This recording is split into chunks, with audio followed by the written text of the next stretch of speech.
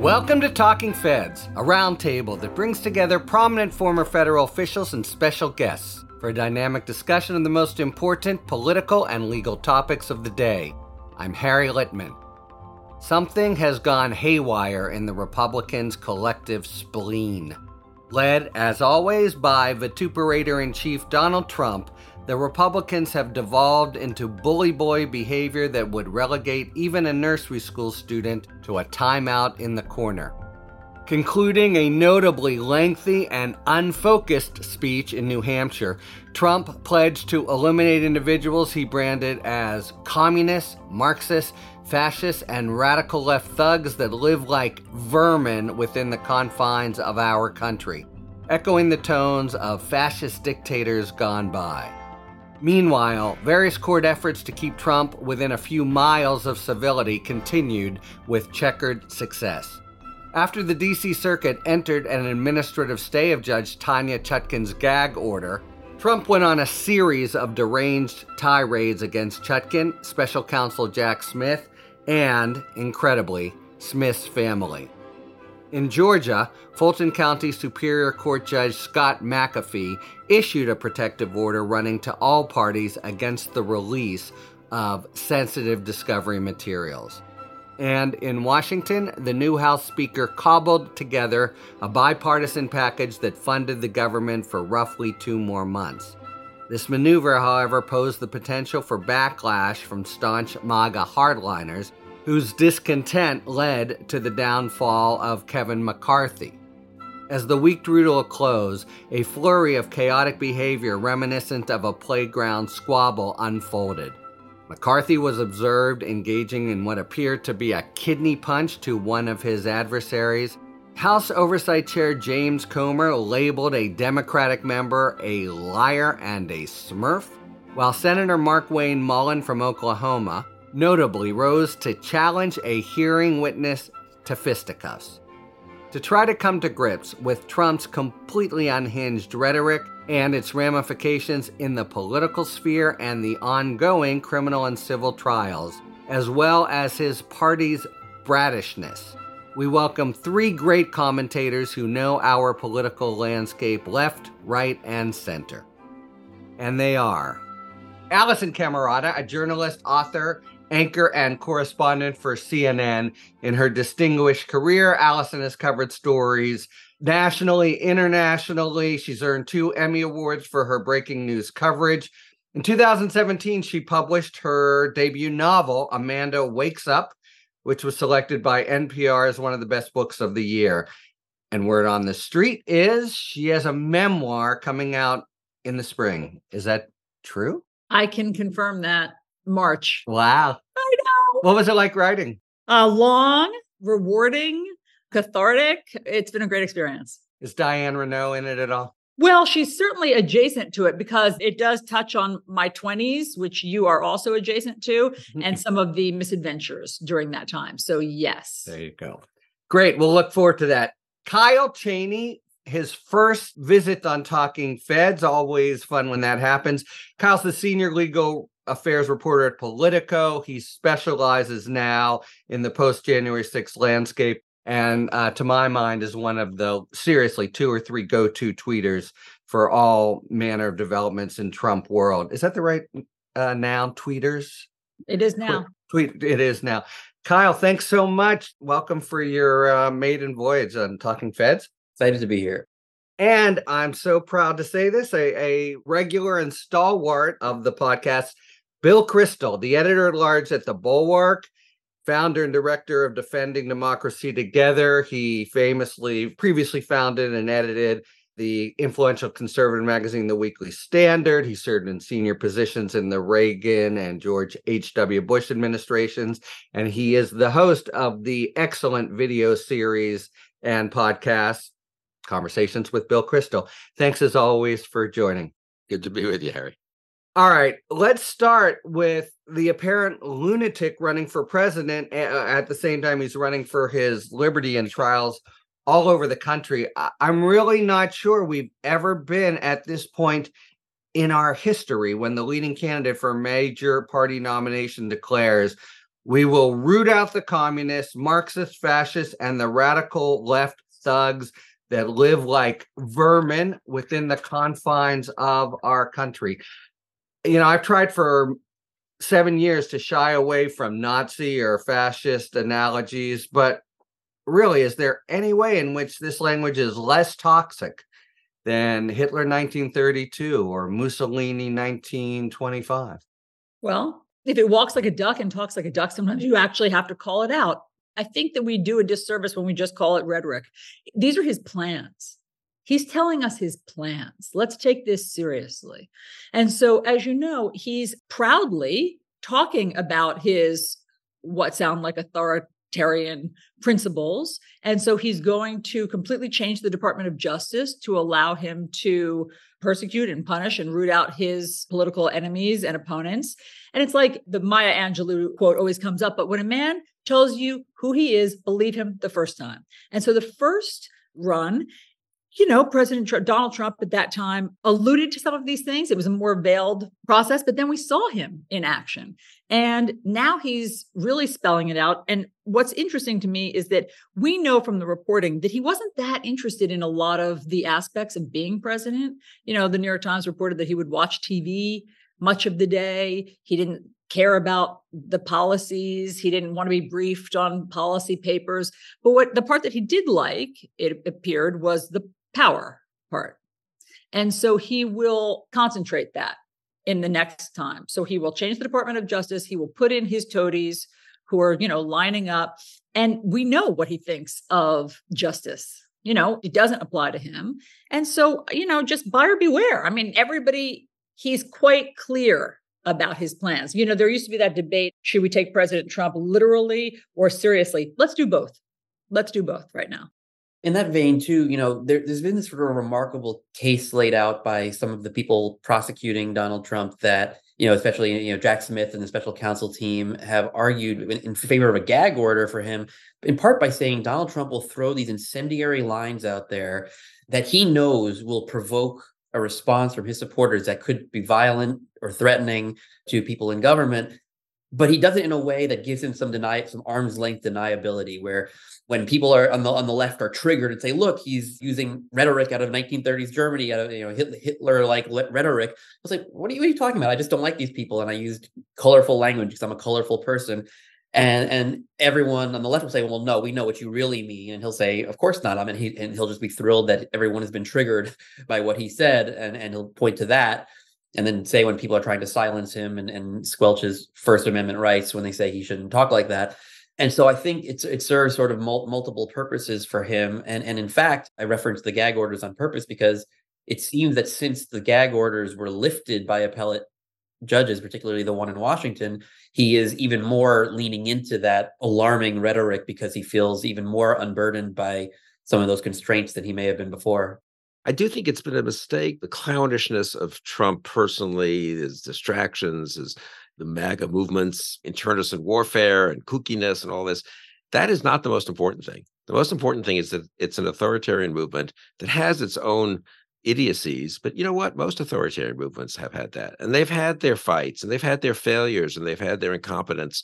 And at the end of the day, they can still do an unbelievable amount of damage. And I think there's been too much focus on the ridiculous character of a lot of Trump and Trumpism and not enough on the dangerous character. I think that is finally coming into focus with some of his statements recently. It shouldn't have taken this long. Obviously, we did have January 6th to go through. We had the testimony of the senior DOJ officials, and we know what happened to DOD in those last few weeks of December and early January of 2020, 2021.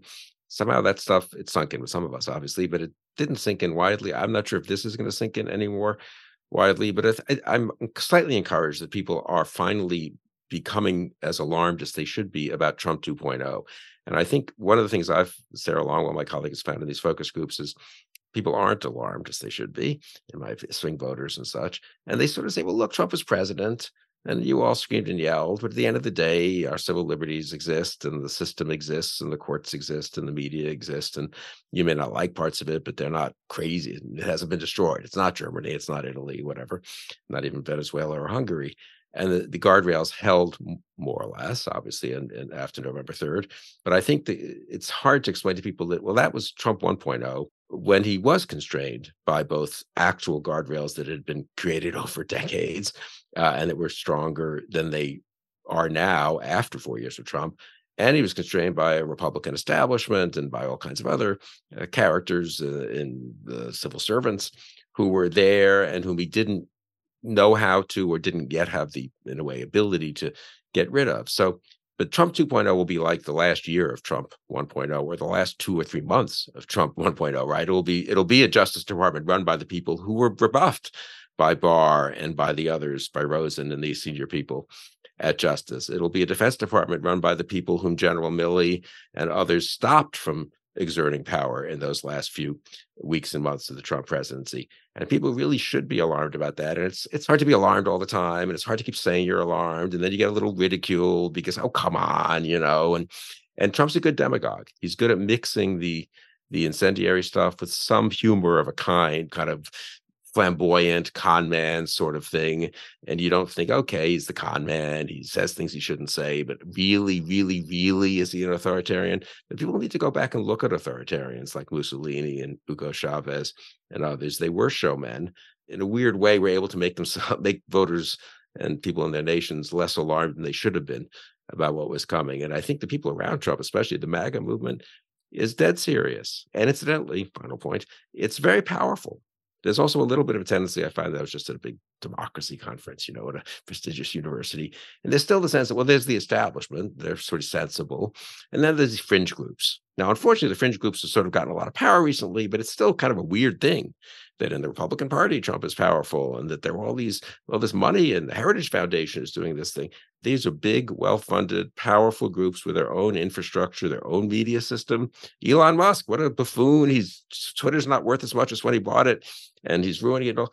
Elon Musk, who is totally part of this movement, as we've seen quite recently, controls a pretty important media platform.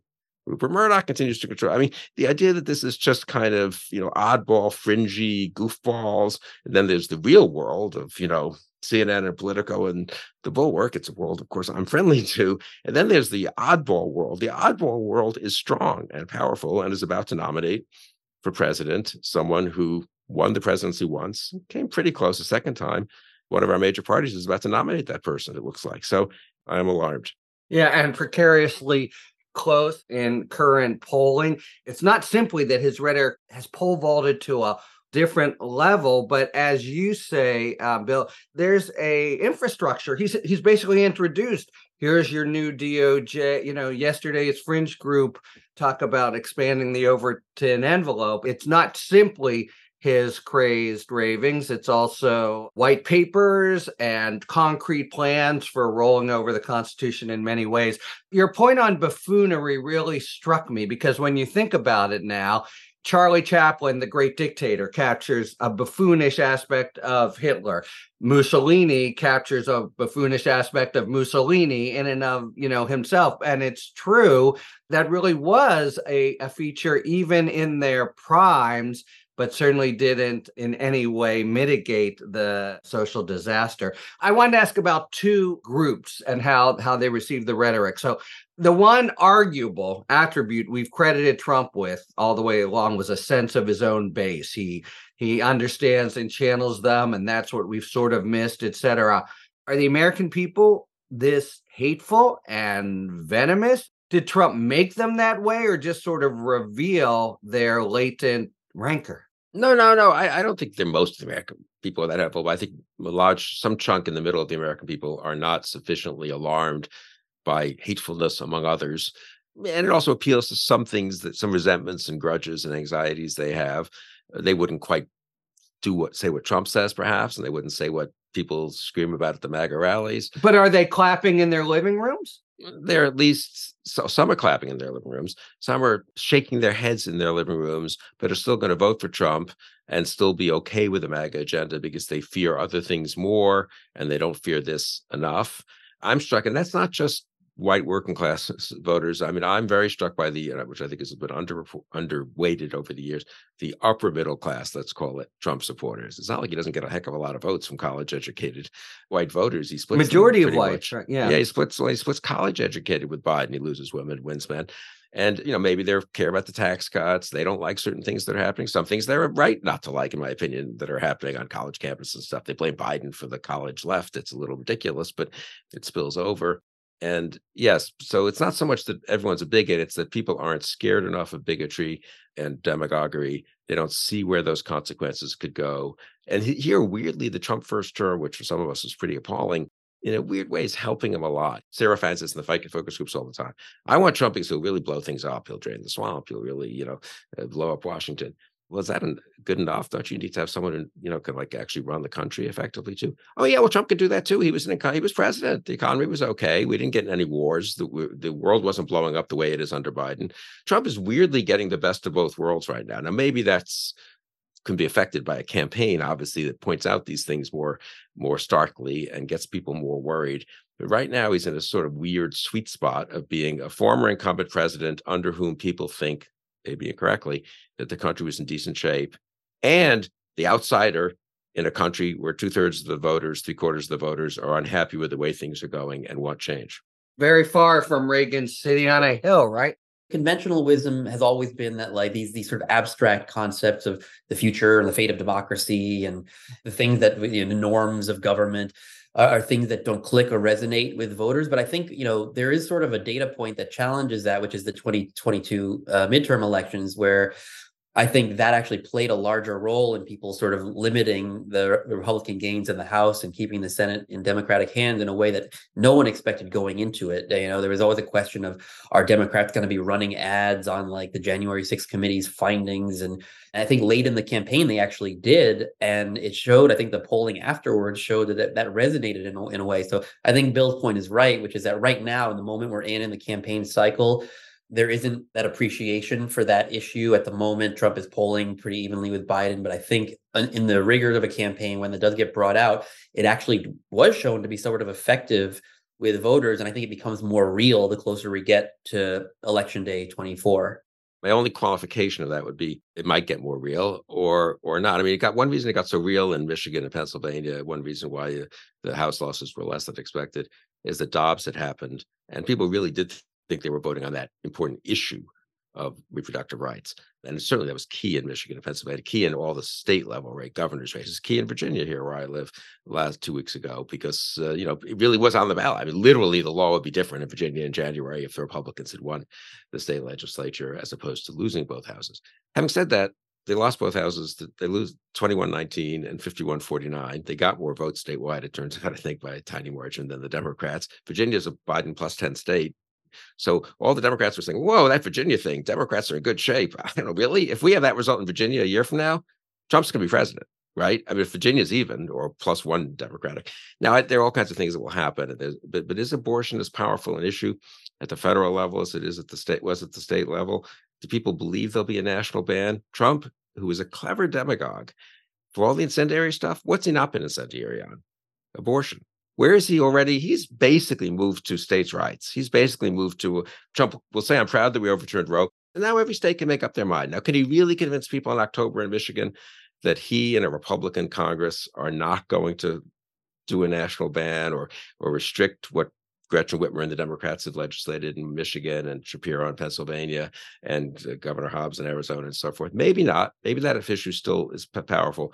But the Democrats who were taking, and I was very involved in the 2022 stuff. I think the election denial stuff did hurt them, but it hurt them at the governor and state secretary of state level. Whether it hurts Trump at the national level and whether if abortion is less powerful and it's all just about the economy and are you unhappy about inflation, I'm a little worried about the 2024 could revert to 2022, but it could also revert to 2016 if you want to think of it that way, where there's an incumbent Democratic president and people are not so happy about the governance of by that party. I love listening to these guys and big political minds about. Doesn't that seem like the setup to a real takedown? Yeah, this is going to be a totally devastating comment by Allison. That's okay. But you're loving it. Okay. All right. I can't believe you guys are so on to me. I feel like somehow you've gotten the playbook and I'm not happy about that. But in any event, my point is that I see it in more psychological terms always with Trump, rather than any sort of political strategy or anything. Mm-hmm. And I think that humans are persuadable generally. And I think that there are more followers than there are leaders. That just makes sense.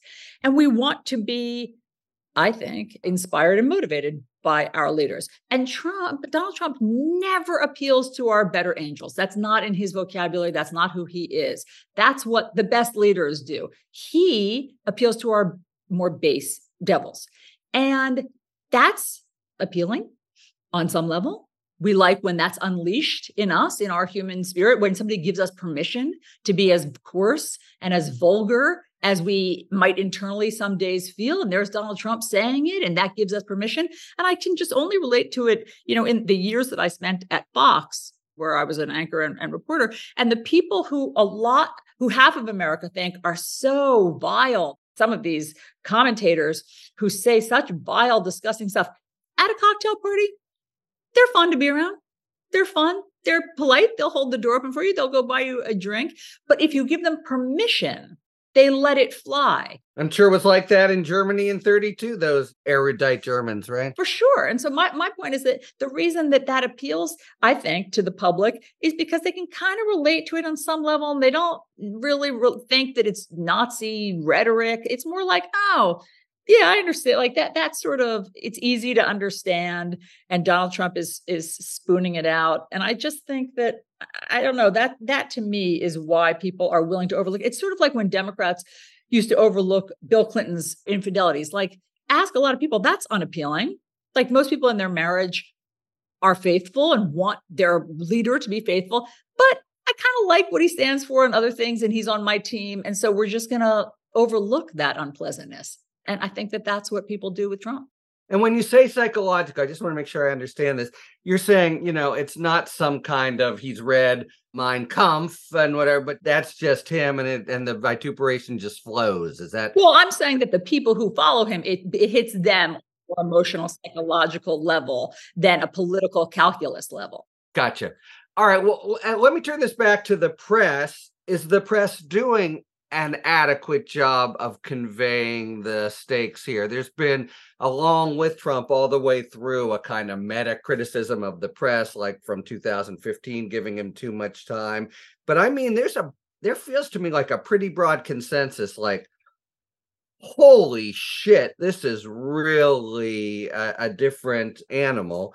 But, I've heard it both ways, and some it's kind of people have passed on, or maybe it's a challenge just to do it, especially because some of the most willing recipients of the Trump message actually don't listen to traditional media. But are we, looking at a time when we're going to look back and say, oh, man, the press really failed at a critical juncture?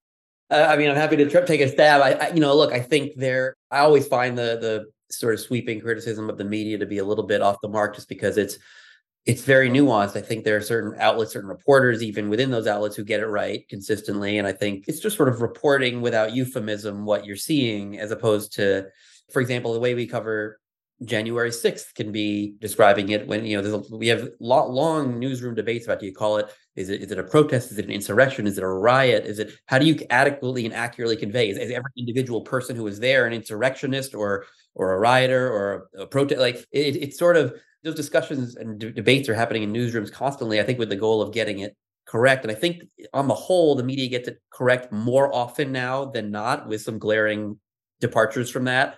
I think there is sort of an understanding of sort of, again, the threats to democracy that we've seen sharply escalating over the last few years, and writing about them and speaking about them accurately. Is it done often enough? Probably not, but is it done more so? I think the press sort of moves. You mentioned the Overton window before. I think that it's kind of like that. It's we've seen shifts in the right direction on how to talk about these issues, but it's never going to fully be adequate, or maybe we'll get more adequate over time. And there is a kind of numbing effect, right? Well, I think there's definitely a numbing effect when we just cover the incremental steps, the legalese, the incremental who's being called in to proffer something like that. I feel like that can definitely lull people into submission. But to your point about the stakes, if I were running a news organization, I would have a segment every day called The Stakes, because it's endless. You can just talk about one day environment. You can talk about one day Department of Justice. You can talk about one day. The stakes are important, and they're more important, I would say, than the horse race, But the horse race is easier, as we all know. And I can't remember which editor recently, like this week, said it's the stakes, not the odds. And we just have to rebalance it to get away from the odds, though that's easy because polling, to put it up, it's graphic, it's easy, it's digestible. But we have to do a deeper dive and every day have a graphic and an interview about the stakes, because that's what we're all talking about. But I mean, the odds in the horse race are important. And so it's hard to blame people on myself. It's not irrelevant who's going to be the nominee and what the odds are of that person being the nominee. I hear you, Bill, and they're fun. But I mean, right now. No, I'm with you totally. I'm just saying that it's too much to expect that it's going to be entirely the other way. And it shouldn't be entirely the other way. And people are entitled to report on the horse race too. So, but I do tend to think that overwhelms isn't quite right, but it mutes or takes the edge off what's at stake in a sense. It's also partly the frog in the boiling water problem that you identified, and I think Kant did too. I think that is real. I'm very struck by that just stuff gets normalized, and we all said, oh, it's normalizing this. And sure enough, it normalized it. And all of us saying it shouldn't be normalized didn't matter, because at some point, I mean, he was president of the United States. He's the front runner for the Republican nomination. There's a limit to what the mainstream media can do about this at this point. And the mainstream media is not as powerful as it once was. It was never as powerful as people thought. Joe McCarthy seems to flourish despite a very powerful New York Times and early network TV. And George Wallace won Democratic primaries in 1972, despite the fact that Walter Cronkite and Chet Huntley and stuff didn't like him, presumably. And the Times and the mainstream media were much more powerful, and big city newspapers were much more powerful, and mostly were not on board that kind of stuff. Now, maybe ultimately they were able to constrain some of these movements like McCarthy and Wallace. I do think Trump's triumph in 2015-16 probably was made possible or easier maybe by the fragmentation of the media that has gone further in that direction, not less. And so we still think, I do too personally, that what it does matter what CNN and Politico report, and I'm in the Bulwark for that matter, and we're all proud, I think, of trying to do our best here. But it's just as an empirical matter, it's just not the case anymore that the mainstream media dominates, or that most people read it, and just a few oddballs are watching, Fox and News Nation and reading crazy stuff on social media. I mean, just empirically, are Rupert Murdoch and Elon Musk, are they not the two most powerful media people in America now? I mean, I don't know. Maybe the editor of the New York Times is as powerful and more powerful. Maybe who? Particularly when one of the planks of the Trump platform is the fake press, actually taking it on directly. This should be a several-hour show in and of its own, as the stakes, as Allison says. Let's just do an exit question, one word, getting to Bill's point from about 10, 15 minutes ago, the presumably reasonable, semi-patriotic person to say, yeah, I see the rhetoric, but we're going to be okay here. Let's not get too crazy. We have the courts, we have the press such as it is, etc. So here's the question. Is it hyperbolic to conclude that the American experiment is literally on the ballot in 2024? No. One no. I mean, I've thought a little bit about what happens if Trump wins. What do I do? What do people do? Yeah. I think the guardrails will get much further weakened. They won't go away entirely. Not every judge can be replaced immediately. There's a massive civil society in America, and a private sector and universities that the federal government, thank God, does not control. It's harder to be Orban in America than it is in Hungary. I mean, in many, many, many ways. No great credit to us as like individuals. It's not because we're better people. It's because we have 200 years of building up these institutions that are a little harder to destroy. But the degree of erosion in a Trump second term would really be startling. And it's not that there would never be another election, but I think you'd be on a path that we haven't ever been on. I mean, it could be the beginning of in the South. I mean, that is to say, that's probably the best analogy in American history, where you had a decisive moment, and I guess it would be the 80s, 90s, right, in the 19th century, which really set a path for the next 50, that took 50, 60, 70 years to begin to undo. Yeah. And also, I would just say that the guardrails the last time held by a thread. I mean, if Raffensperger hadn't been there, if Fox hadn't called Arizona the way it did, like, there were a few things that turned the course and they held. But this time, like, maybe they've learned how to get around those things. Or they don't care. So I totally agree. I mean, that I was very involved. Harry was the Electoral Count Act, and we approved some of those guardrails, and we did, I think. And yeah, are we confident that people are going to care? That Republican elected officials are going to say, oh, okay, well, if these are the rules, we just can't do what we thought we could do 4 years ago? I don't know. Is Speaker Johnson just going to say, well, I don't care what this rule, we're changing this rule? Yeah, that's the other constituency I wanted to ask you guys about, except for time. Yeah, is there no cliff that the Republicans will not drive over with him? You could impose the greatest guardrails the world has ever seen to preserve democracy. And at the end of the day, what we learned in 2020 was that at the end of the day, it matters who the people are in the positions to uphold those guardrails, because John Eastman was out there saying the electoral count is unconstitutional, so let's just ignore it. And if you have people like that actually making the consequential decisions, which you may have in a second Trump term, the guardrails don't matter then. And so they did hold in 2020 because of who those people were deciding to uphold them at the moment that it mattered. And so that's why, like, the guardrails in some ways, yes, they're important and they may hold, but it depends on who's deciding to uphold them. I mean, we learned that from James Madison, right? I mean, we're really going back. I have a one-word answer, but it's not a yes or no, but I'm going to pick up on what Bill said. Hungary. I think we could really go a very far way toward the erosion. All right, man, so much more to think about, but let's move a little bit to the criminal justice and civil justice side, we hope, which many people continue to look at to as the solution to the possible catastrophe. Kyle, I wanted to ask you, because you focused on it a bit, Trump's rhetoric, gag orders. One clearly important benchmark is the day we publish. The DC Circuit is hearing arguments today in Trump's appeal of the Chutkan gag order.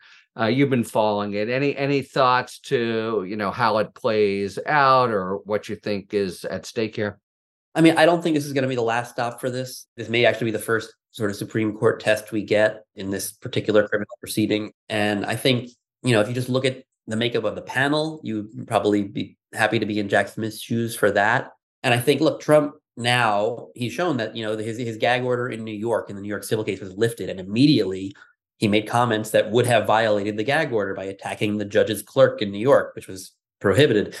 Same thing in DC. As soon as the appeals court stepped in and put a hold on the gag order, within hours, Truth Social posts attacking Jack Smith as deranged, Trump's commenting in public about Jack Smith's family again, things that would have violated the gag order. I just got to say, his family, if I thought there was a third rail of a third rail, it's stunning to me that he said that crap, and it's dangerous to them. I think everything he does will feed into how the appeals court panel approaches this. They'll say, one of the things that Trump's lawyers said when they were arguing against the gag order was, he said, don't impose an order. Let me go talk to my client. I'll tell him what your sort of concerns are, and he'll follow the spirit of it. He doesn't need a court order.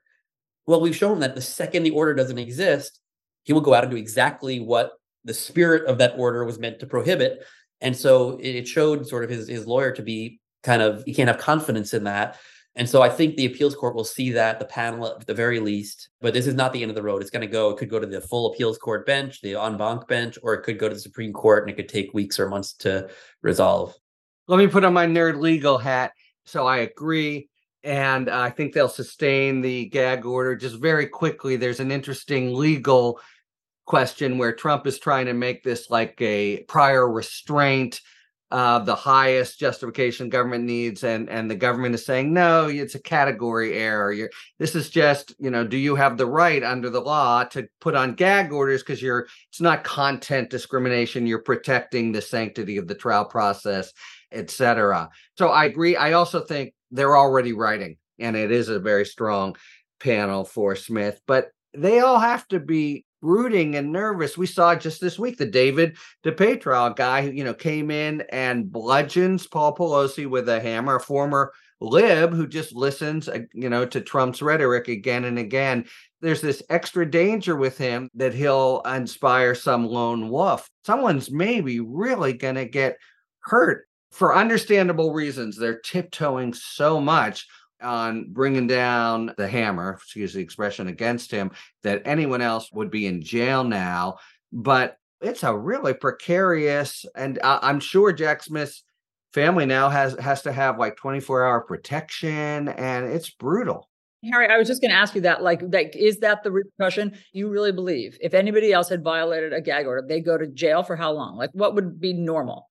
He is a defendant, and he's released by leave of the court under certain conditions. And they would say, those conditions, I'm yanking them now. So it's not like it's not a jail sentence. It's, I'm determining there's no combination of circumstances that makes the public safe. You have to go to jail. But I mean, basically any defendant who would say that kind of thing. So brazenly crapping all over everybody, excuse the expression. Let me put it to you this way. It kind of goes to what Kyle says, because it does seem when there are gag orders, sometimes he dials it back a little. But there's only so much the system can do. And Chutkan's trying to put as much room as possible. But a lot of that room has been now burned. And she's going to come to a point where she says, next time on, I'm putting, maybe there's 2 or 3 times away till she says that, but next time. And then it's kind of up to him. And sometimes it really seems as if he wants it to happen. He wants the sort of martyrdom points or the rebel points. Is he wrong? I mean, he's playing his cards aggressively. Yeah. He's I'd say an aggressive poker player who does retreat when he's really facing overwhelming odds against him, usually. But he pushes the envelope and bluffs. And so far, he's managed to, for his voters at least, do a lot of damage, I think. Some damage to Jack Smith as a kind of prosecutor, a lot of damage to the judges, especially the New York judge, in terms of, should we take this judgment seriously? I don't know how much damage in D.C. We got Judge Cannon, if I can just interject on that, because I'm slightly obsessed with this. Please. Harry, you and I have been in some legal discussions with your fellow lawyers, and she's going to be constrained by wanting to be respected by her peers, and she's not going to she's basically just going to put off what is in fact the best case again, the most open and shut case, which affects national security against Trump. I believe she's going to succeed in putting off till after the election.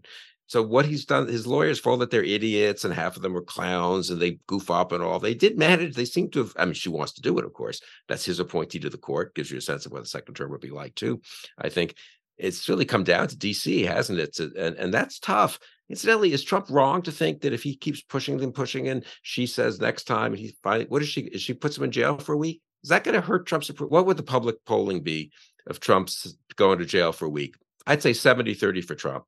People do not think he should be locked up because he said something rude about a judge or about a judge's clerk. People just say that's ridiculous. He's a jackass and he's a loudmouth, but you can't lock him up. And fine, he'll get locked up for a week and he'll come out and he'll be 82% in the Republican primary and he'll be 7 points ahead of Biden. I mean, I'm being a little hyperbolic, but this is the problem. And it really is a challenge to the whole system for the reasons both Allison and Kyle said, that you need, at the end of the day, these things, the guardrails are not self-enforcing and the gag orders aren't self-enforcing. And if you enforce them, it can backfire and people, it's a tough situation. But he has no respect for the system, which even the Nixons and the Joe McCarthy's in a sense had, or, the George Wallace's in a funny way. I mean, and if you're willing to just be so kind of ruthless almost and be willing to just ignore all the norms and just see every chance you can help yourself, which was certainly the characteristic of his business life, right, for decades, it's dangerous, Let me make a quick Judge Cannon point, because this happened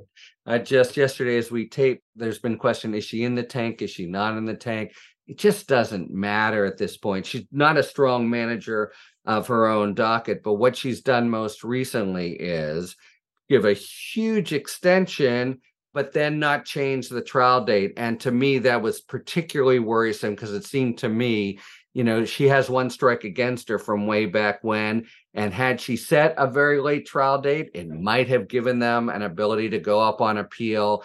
But otherwise, not having done it yet, it feels like it's just process. I don't think the department has any kind of argument, solid argument for recusal yet. And I agree with Bill. She's just death by 1,000 cuts.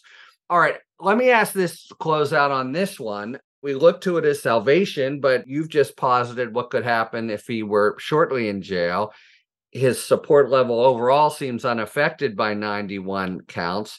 What's your thought about how likely it is that his prospects would erode significantly if he were to be convicted of something before November 2024, presumably the January 6th case? Or are we placing too much hope in the justice system?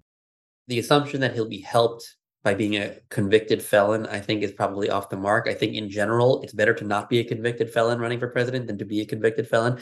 And I think there will be some reversion to the norm on that. We haven't had a controlled experiment on that in American history. We haven't. We may very soon. And I think among his base, as we've said, they're unshakable. They may even get stronger for him.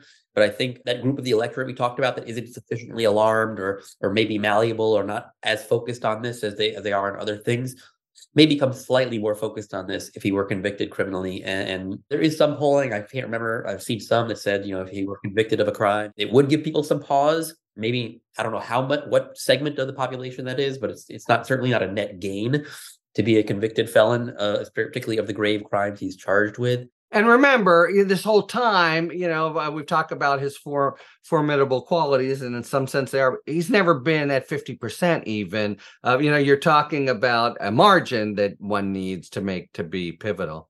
There's some polling that people say ahead of time the conviction would be different from indictments. And I think the 91 indictments helps him, not search him in this sense.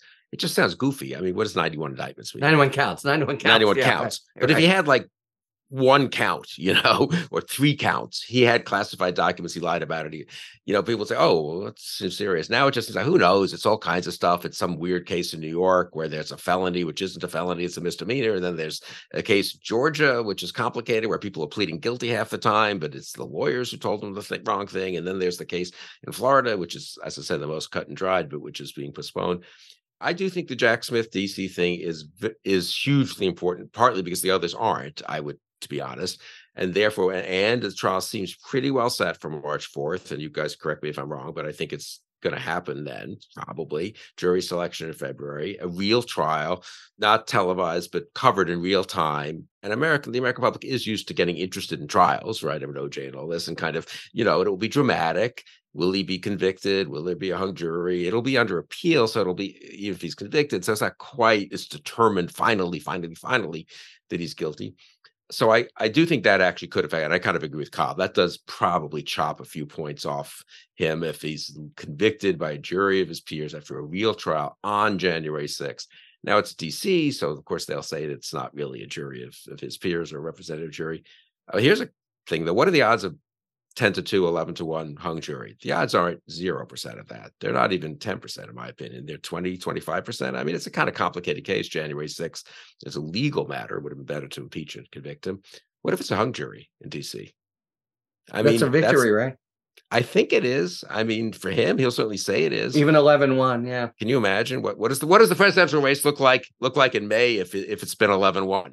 I think that there is a glazing over factor, obviously, to the 91 counts where people can't keep it straight. And it's, incumbent upon the press as well as his opponents to spell out the ones that really are important to the country. So in other words, okay, he's inflating his own assets and his own property value. Okay, that's wrong. But is it going to change anybody's life at home? Probably not. He's keeping highly classified, top secret documents next to a toilet. And we have a picture of it in a bathroom that's open to the public that people who are not terribly screened at Mar-a-Lago, because suspected spies sneak in from time to time. That one seems to be one that people could get their heads around. So, I mean, I just think that people need to kind of focus on what is actually important for national security and for voters.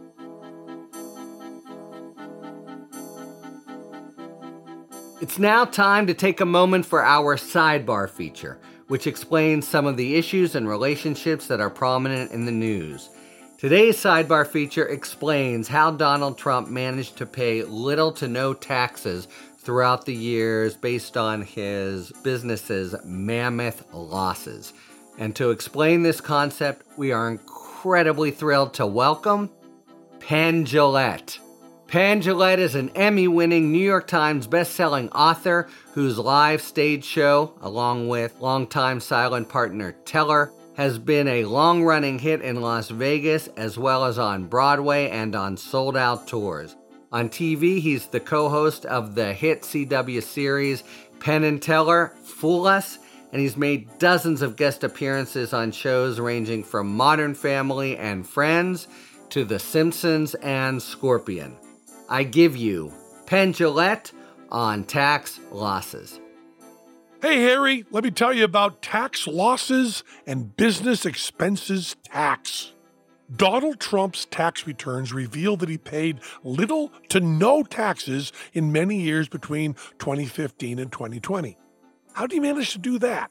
By sustaining in previous years huge business losses. The cumulative claimed losses by Trump's businesses and real estate endeavors totals approximately $313 million. Businesses and individuals are subject to taxes on their profits and income. In certain instances, however, these taxes may be reduced. In particular, tax losses and business expenses often may be deducted from the taxpayer's taxable income. These deductions represent a national policy administered through the tax code of supporting businesses and allowing them to weather difficult tax years. A tax loss occurs when expenses exceed revenue in a given tax year. The losses may be deducted in future tax years in a dollar-for-dollar trade with taxable income. Tax losses also can occur for investments when the value of a capital asset falls. In that instance, the taxpayer can use the capital loss to reduce taxes owed on other capital gains. Tax loss harvesting is the financial strategy of coordinating the selling of capital gains and losses to maximize tax reductions.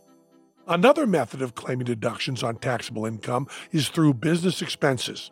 The IRS defines deductible business expenses as ordinary and necessary for functioning as a business within a particular industry.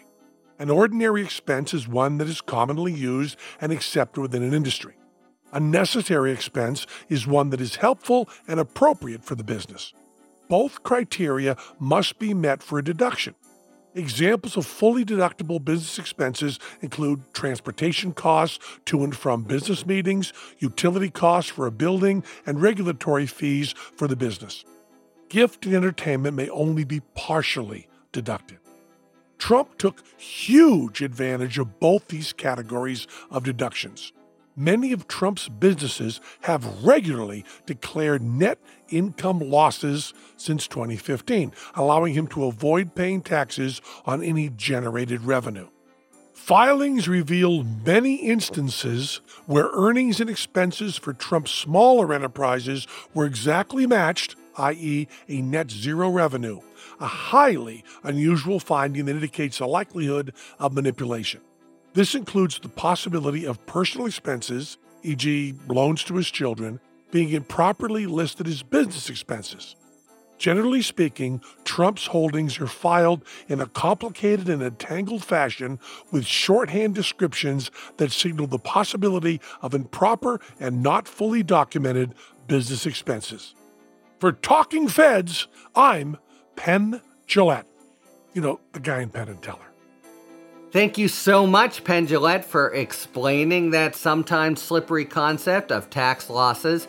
Penn's always entertaining and educational podcast, Penn's Sunday School, drops every Monday wherever you get your podcasts.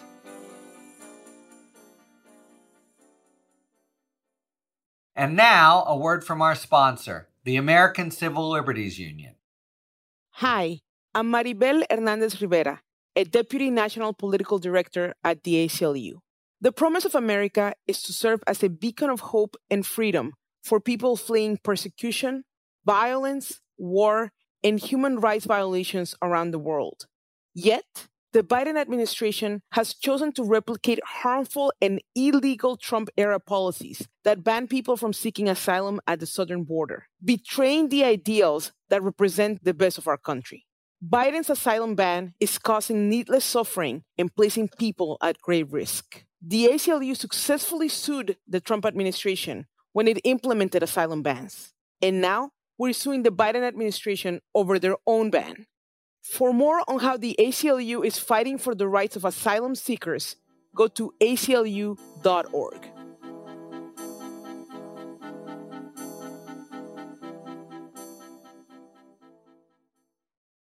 All right, it is now time for a spirited debate brought to you by our sponsor, Total Wine and More.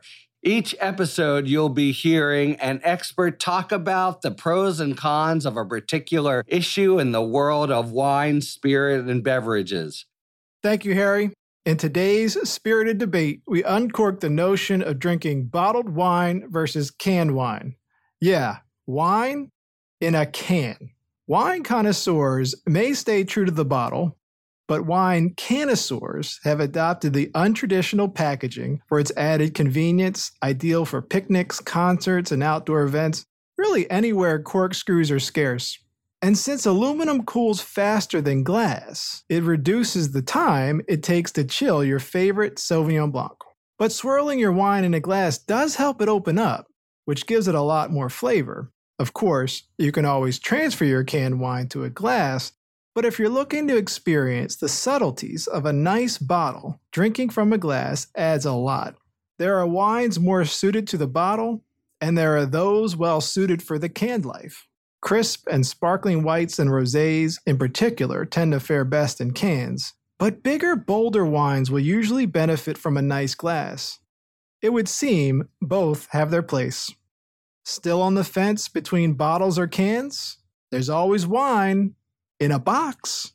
Thanks to our friends at Total Wine & More for today's A Spirited Debate. All right. Let's take a few minutes to talk about the latest episode of Republican Romper Room.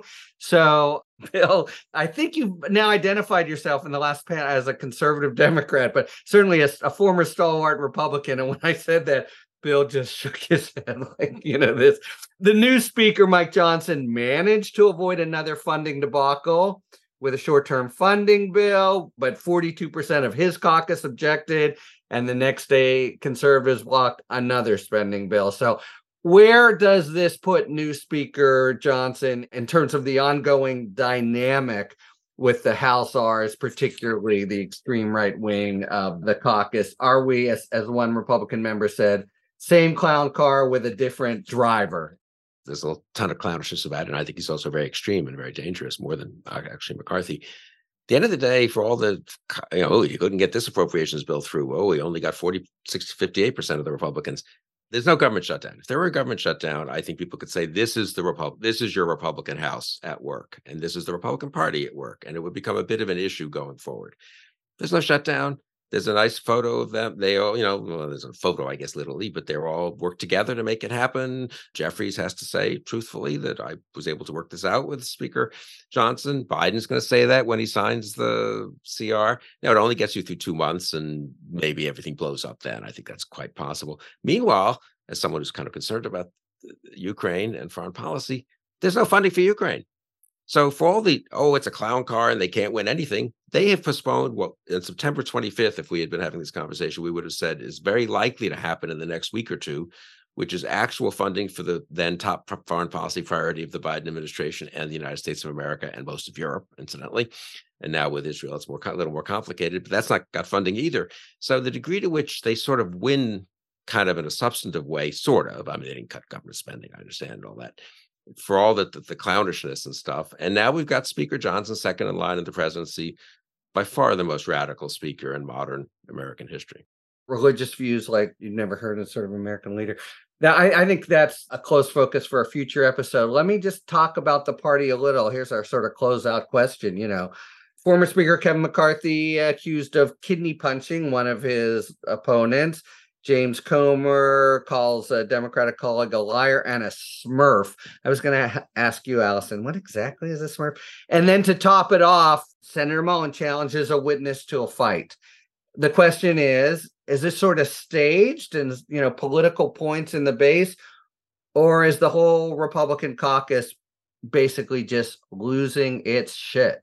Well, I have a short answer to that, which is that the House in particular has been in session for 10 straight weeks. One of my colleagues quoted, I don't know if it was Boehner or somebody like that, saying, if you're in for more than 3 weeks at a time, you've done something wrong. So it's a bit of a close quarters madhouse. They're all sick of being around each other, especially because they don't seem to really like each other very much. So I think this is just tensions boiling over. It's a reflection of the fact that there isn't really a strong leadership. I don't think Mike Johnson is a strong leader. He's got no capital. He's sort of still figuring out how the office even works. And so in a leaderless situation, these tensions are just boiling over with no one to kind of right the ship for them. Except Bernie Sanders. Right. He's the guy who brings them to, you are a United States Senator. A socialist. It's the only socialist in the Exactly. United States Senate is defending Exactly. the dignity of the United States Senate. Yeah. Well, I just like the idea that 10 weeks is their sanity shelf life. Like that's look, it's going to expire at 9 weeks. Everybody go home. You can't handle it after that. Right. But Harry, well, here again, I like that you guys are talking about politics, and I know that that's really important. But why are you burying the most fascinating part of Mike Johnson, which is his fascinating backstory, where I didn't even know about a covenant marriage. I thought marriage was a covenant that we were all entering into. I didn't know that it had to be extra.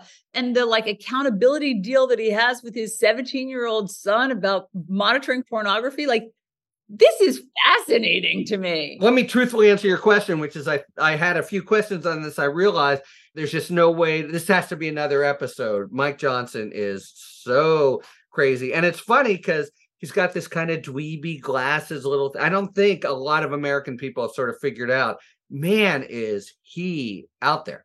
Last word to you on this, former Republican Bill Kristol? Well, just on Allison's point on this, what's the story with the no bank account? That gets reported in a very kind of, he just happens not to have a bank account. Right. Well, I don't know. Is that even possible I guess it's possible in modern America. I guess he's paying his taxes on still pay taxes if you don't have a bank account. But there's something really weird about the whole financial backstory on him, I believe, in that respect. I don't know. I just feel like there's more going on there, perhaps. There was a world he lived in where you didn't need a bank account to live a decent middle-class life. I don't know. That's a pretty unusual situation. It's so true. And it's not just his religious views are extreme, but they've got this, he seems a little tame in person, but he's got these fire and brimstone views about, is God going to allow our nation to enter a time of judgment for our collective sins? We need to have a big episode on Mike Johnson. But we are out of time, leaving just 1 minute for our final feature, 5 words or fewer, in which we take a question from a viewer, and everyone has to answer in 5 words or fewer. And today's question, considering Trump, Don Jr., Erica, Ivanka all recently took the stand in New York, what will the vibes be at the Trump's Thanksgiving table in 2023? Stony silence. 3 words left over. Excellent debut entry, Kyle Cheney. Bloated and gaseous. So far, we're winning. And I'm going in Bill's direction. It's the perfect Thanksgiving dinner. We are out of time. Thank you so much to Allison, Bill, and Kyle, and thank you, listeners, for tuning in to Talking Feds.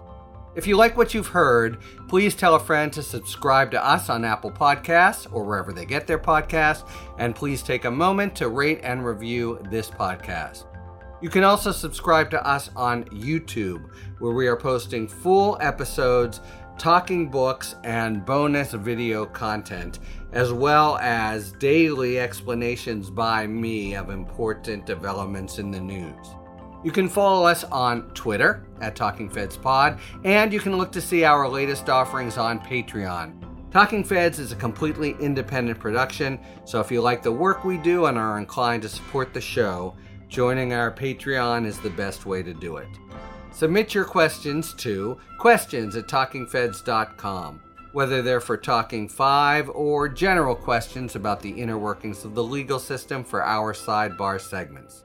Thanks for tuning in, and don't worry, as long as you need answers, the feds will keep talking. Talking Feds is produced by Mal Meliez, associate producer Catherine Devine, sound engineering by Matt McCardle. Our research producer is Zeke Reed. Rosie Dawn Griffin and David Lieberman are our contributing writers.